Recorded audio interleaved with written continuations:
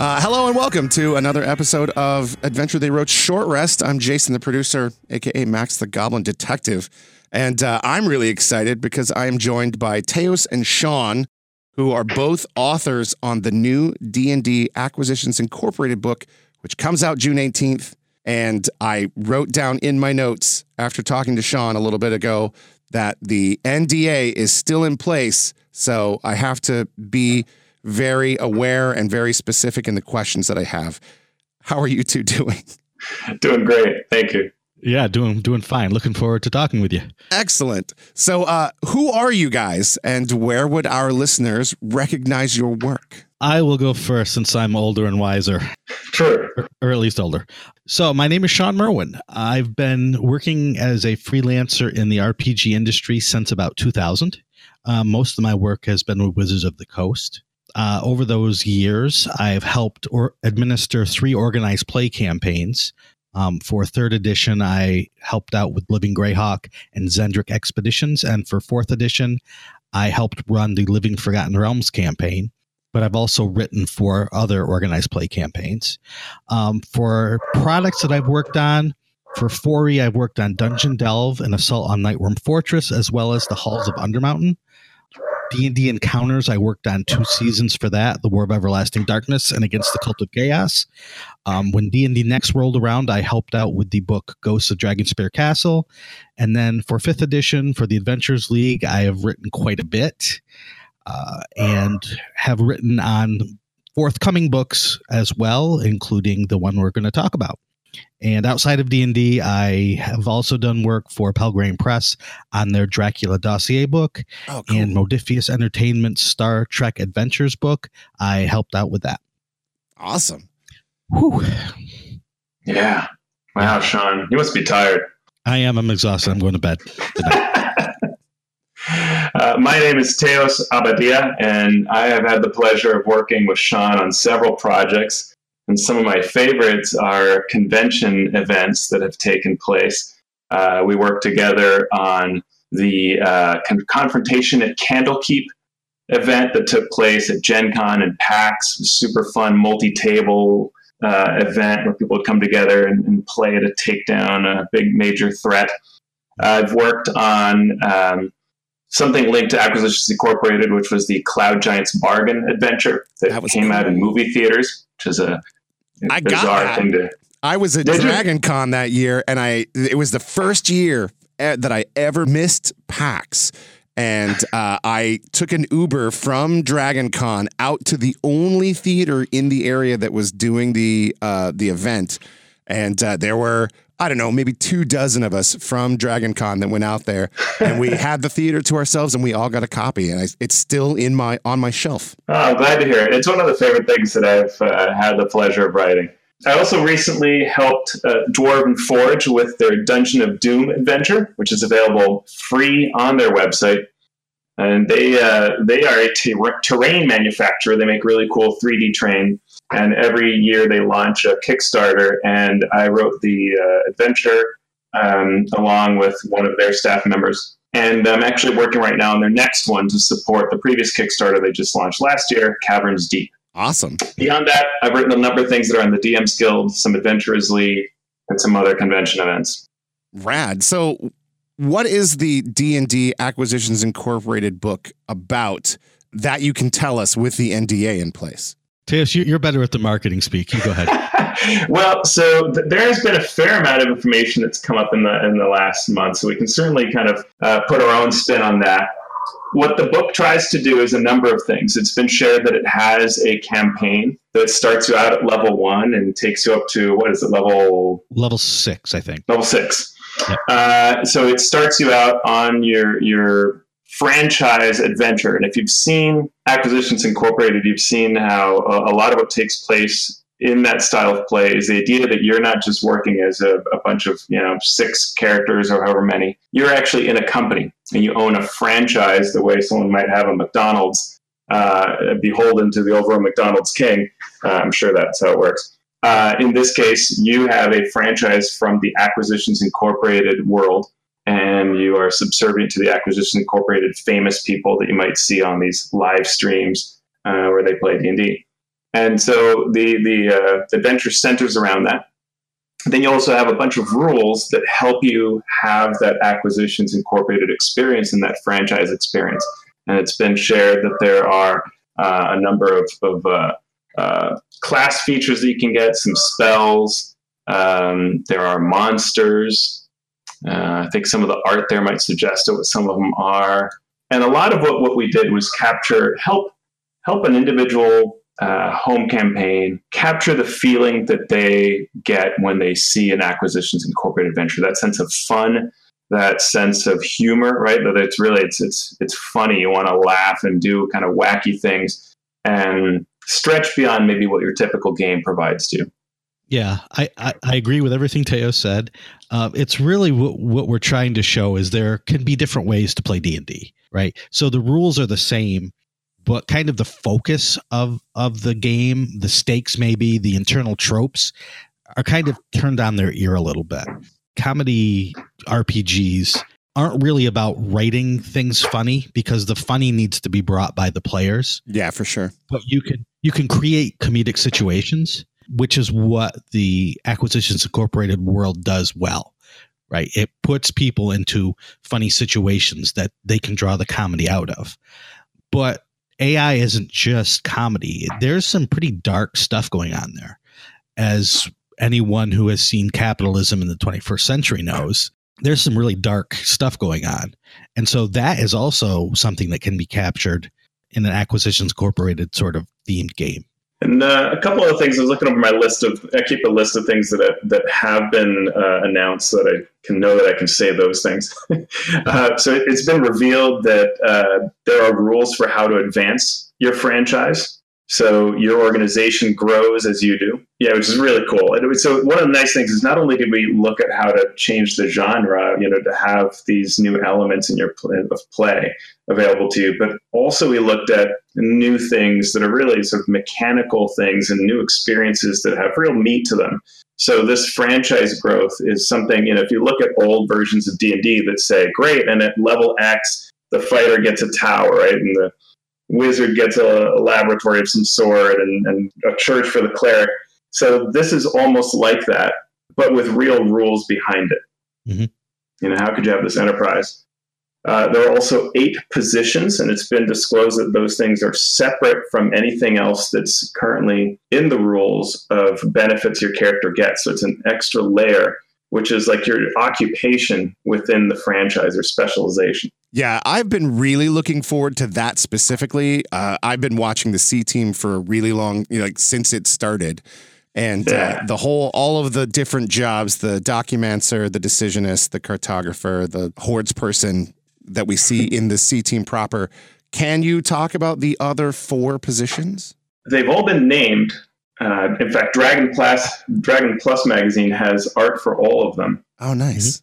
So, but I don't know that we can share much about them. I think a lot of what's been shared so far has been sort of humor. Like they'll say, secretarian, gee, that has the word secret in it. I like it. Things like that. But I think each of them offers something that's a little different than maybe the name would indicate. It's more than just the name. So cartographer is not just the ability to make maps. If you watch the C Team, you see that being a cartographer somehow allows you to sort of almost do what in a video game we'd call map travel, but in a very creative way, where the player who's the cartographer has to sort of explain what they're doing. And so we took all of those elements from the C Team and gave them some mechanics and grounding that would work for any campaign. Yeah, and the brilliance of this is, and you could see Jerry Holkins, the man behind Tycho Brahe and all of AI, is that he took things that players would do naturally in a game and just made a corporate version of that, right? So someone would always make the maps for the party back in the day. So obviously the cartographer, someone would keep track of the treasure, and so he took something that was naturally in the game and made it part of this overall corporate structure, which was just, it's brilliant. Yeah, it really is. Yeah, I'm really excited about it. Now, I guess my first big question is, how did you two become involved with this project? Because I know that the Penny Arcade guys have been floating this around and talking about it for a long time. How did you two become involved, and how did it become an official Wizards of the Coast D&D product? I'm going to start, Teos, because my story's boring, and then you can tell the fun stuff. Sure. Okay. So in June of 2016, I was at Origins, and someone from Wizards of the Coast asked me if I would work on a project that would be released at PAX East, which is like 2.5 months after Origins, which is a very short turnaround. And I'm not smart enough to know what I can't do. So I said, sure. And it turned out that what they wanted was to have these little short intro adventures set in the AI world that new players to D&D could come in. Since they were probably familiar with AI or with Penny Arcade already, this would be kind of an on-ramp for them to get into D&D. So I created these 4 short 1 hour to 90-minute adventures, and they could come in as quote-unquote AI interns, take a short training session, and then play this adventure. And so I had done this for the Adventurers League already several times over by that point. So it was just kind of second nature. I got a fairly detailed outline from Wizards that came from the Penny Arcade folks. So it was just a matter of taking this mass of information that they wanted in this adventure and filing it down until it was a playable chunk of adventure. And so I turned it in, and I could not afford to go to PAX. So I just turned it in and said, boy, I hope it goes well. And now I will let Teos finish. So it went really well, is the spoiler alert there. That was the same PAX where Cloud Giants Bargain released. And I was at PAX West, and I've been to PAX West a lot of years. I mean, probably for 10 years going, with just missing 1 or 2 of them. And I've never seen anybody that's, a member of the Penny Arcade team at the convention, never stumbled into them or anything like that outside of seeing them up on a stage, right? Right. And I'm working the D&D area, and up comes Jerry Holkins. And so I'm like, oh my God, it's Jerry Holkins. So I'm like, hey, would you sign basically Shawn's adventure? Because I didn't have a copy of mine yet. So, and he's like, yeah. He's like, this adventure is so cool. He's like, and have you tried Cloud Giants Bargain? I'm like, well, actually, I wrote it. He's like, you wrote that? And so I'm like, I can't believe I'm having this experience. And he just kind of says, it would be awesome if we could do more. I'm like, well, if you ever want to do more, you know what Shawn and I can do. I'm sure we'd love to do that. Well, to make this a shorter story, at this same PAX, I ran into him 3 other times. Right. I've never seen, and I haven't seen them since then at a con. Like, it's just things are that busy for them and for anyone at a con. Right. But I ran into him 4 times at this one convention. And by the end of it, we'd exchanged contact information, and we had a couple of calls and kept going back and forth and sort of saying like, yeah, this would be great. And then finally at one point, it seemed serious enough that I said, well, great. If we're really going to do a book, I want somebody, I'm not going to do this just by myself. I need somebody who's written a couple of these books before. And I knew I'd worked with Shawn before. I knew Shawn was just an incredible talent. And so I said, great, Shawn, you're the perfect pick. You've done AI before. You know the genre. You can, you've delivered before, and books and all this. And so we got together with him. And then we were asked to recommend an editor. And immediately we both said the name Scott Fitzgerald Gray, because he's just amazing when it comes to editing and shepherding a project through all the stages. And then we had all the Penny Arcade folks and then several other people who helped with it. And it began to really happen. But it was really I'd say incredible luck. Mm-hmm. And on the Wizards of the Coast side, we weren't involved with that, but Jerry has told this story in interviews where they were planning on doing a Kickstarter for this book. And they, as a courtesy, told Wizards, oh, by the way, we're doing this book. And Wizards said, well, can we look at it? And they did. And then they said, why don't we partner and publish it? That's and cool. Jerry, that's a dream of Jerry's. And so that's how Wizards got involved. That's so rad. The Penny Arcade guys and all of the surrounding Acquisitions Incorporated employees and interns, They've been playing in this world for over a decade.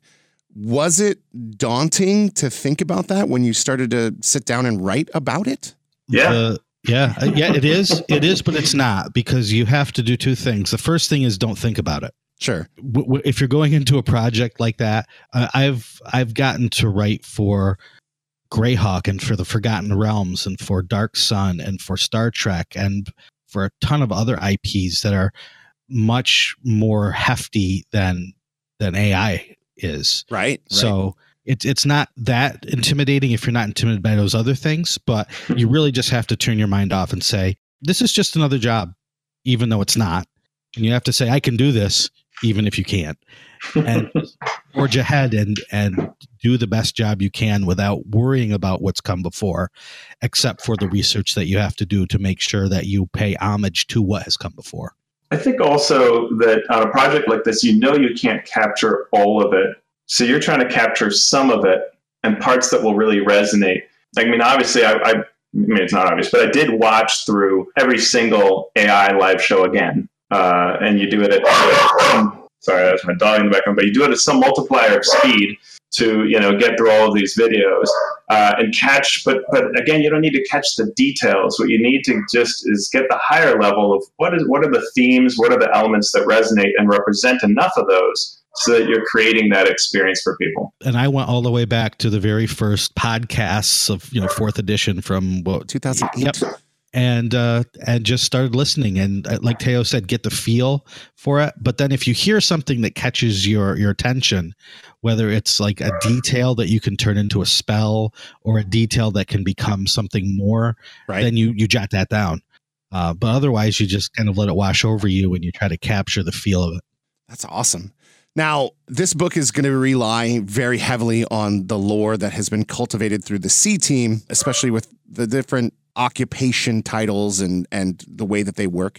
But is there anything, like you were saying, that you pulled from the A team games or the podcasts that have come before? Short answer, yes.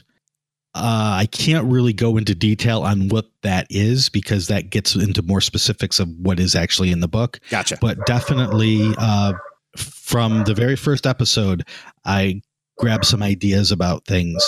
And as Teos said, all the way through to the most recent C team episodes, there's stuff that we're taking from. That's cool. Yeah, it's probably worth saying that one of the reasons we can't talk about things, it's not just to preserve the sort of surprise element or to not spoil things, but because we write at sort of the beginning. There's some idea gathering and meetings that we have, but we kind of write at the beginning, and we do our best job to represent this world and create these neat ideas. And then it goes to other people, including the Penny Arcade team, who go through it and add their pieces and modify, right? So they might go, well, that's a great idea, but you know what I think would capture my game best, says Jerry, right? Says Mike. And they might massage that, change that, add to it, remove something.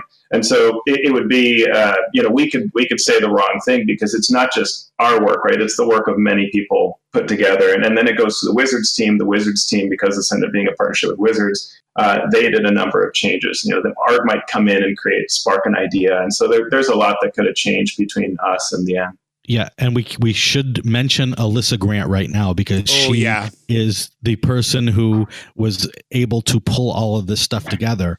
And, even coordinating between 2 or 3 people is a huge undertaking. And she was coordinating not just Teos and me and Scott, but also all the artists and Wizards and everybody at Penny Arcade. And so, without her heavy lifting on this, it wouldn't have been even a possibility, much less coming to fruition like this. She's really amazing. The amount of work that she does is mind-boggling. Mm-hmm. Because the project spans some time, both from the beginning when we were talking about it and then once we were truly doing the work, we got to see that where they really are going from convention to convention in addition to everything else that they do as a company. Right. And it's unbelievable they get anything done.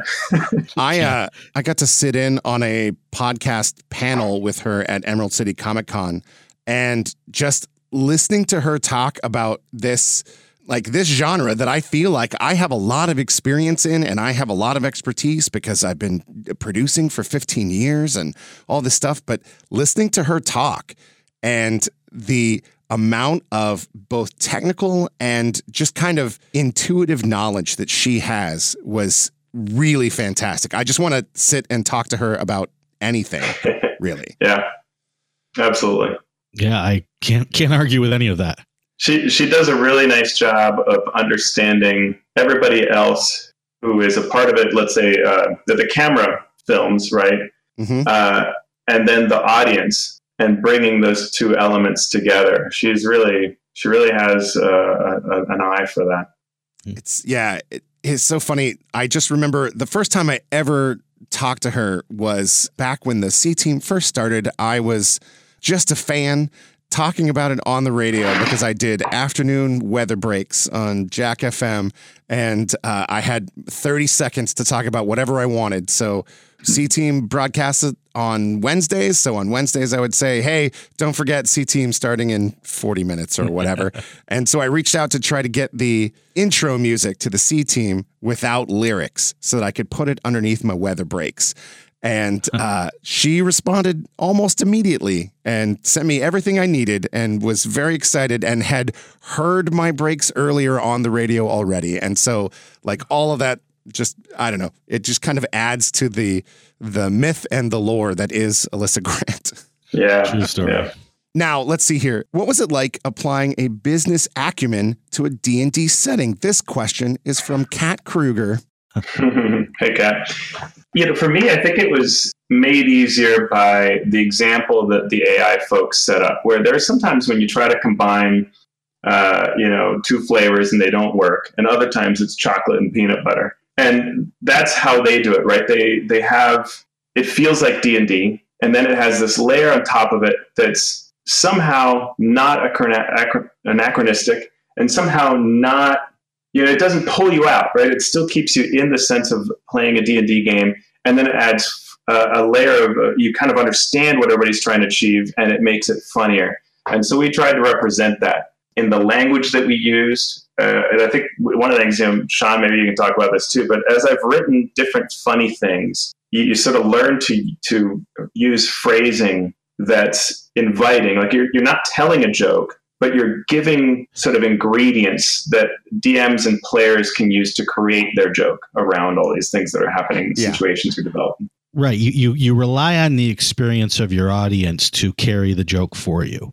And we live in a world where we all understand corporate things in some way, whether, we watch The Office on TV, or whether we work in an office, or we just have to go to the DMV at some point in our lives. We understand bureaucracy and the silly rules that go along with things in our life. So you don't force that into D&D, but you find where it's already there and you just massage it until it comes out. I worked for a software company for the last 20 years, and a lot of our business was either with nonprofits or with the government or with higher education. And every single one of those things is its own different beast, but it all has that world behind it that is silly and unnecessary, but so real that it's, you're almost playing a game no matter what you're doing in life. Right. So making a game out of it for D&D isn't really that much of a stretch. I will say some of my favorite lines from the live games or from the podcast is when Jerry is in Omen mode and is talking about contracts and his love of contracts, or when he signed the deal with the devil for that one time and made sure that he read all of the fine print and tried to hide his own fine print into the contract that he was writing. That little stuff, just, it really sticks out. Yeah. And the great thing about the whole run of Acquisitions Incorporated up to this point was when you go back and listen to the very first podcasts, they're just playing D&D, but they make an offhand joke about some corporate thing and it sticks. So then you make the next joke and that sticks. And so you could see it building up organically just through gameplay, how it's all going to mesh together. And so going back and rewatching or re-listening to all that helped me bring it into the game more organically, just as they did, originally. Yeah. Speaking of things that the different current members of Acquisitions Incorporated have talked about, we have been told that there are plenty of notes and little quips and asides from those members inside the book. Did you guys have input on what they did, or was that all them?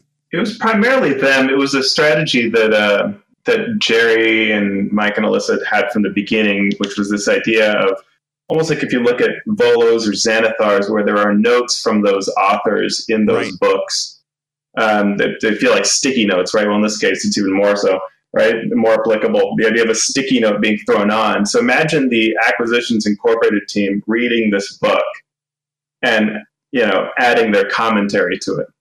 Like, how fun is that, right? Yeah, I dig it. That's one of my favorite parts of Volos and of Xanathars. Yeah, and that's also been said that they, all the various cast members got to work on representing their characters in the book. Mm-hmm. That's cool. And you can find stats for all of them. So then they had a hand in reviewing that and looking at that. You both have worked on convention play in your past writing with D&D and other games. Will there be any convention play for this book in particular? The answer is we don't know. Other than if we take the book when it comes out, go to a convention and run it ourselves. Sure. Which I will definitely do. Yeah, well, we're huge fans of convention play. And of course, the Penny Arcade guys run conventions, so I'm sure everybody would love to do it. I think a lot of it depends on how well the book goes, right? If it's really big enough, then maybe that could be supported. You guys are both going to be at the D&D Live Descent event later this month. Is there anything exciting that you guys are willing to share about your appearances there? I will be there to help run the D&D Epic that's going to be playing there 3 times over the weekend. And it should be a lot of fun, I hope. I got to write it with Will Doyle and James Introcaso. Oh, nice. Yeah, and we the 3 of us worked on the previous D&D Open. And before that, Teos was part of the team that worked on the Open. So we're no strangers to that. Yeah. And so I'm looking forward to that, to see how it goes as they announce the new storyline and the new book. I think people will be very hyped about what's coming. Yeah, I'm there to help run it as well. I think it's going to be great. I mean, there's some amazing DMs that are going to be there running these events. I think every admin is flying in and will be running the Epic. It should be an incredible event. Yeah, it sounds awesome. I'm really upset that I am not able to make it. I have guests that are going to be in town here in Seattle that weekend.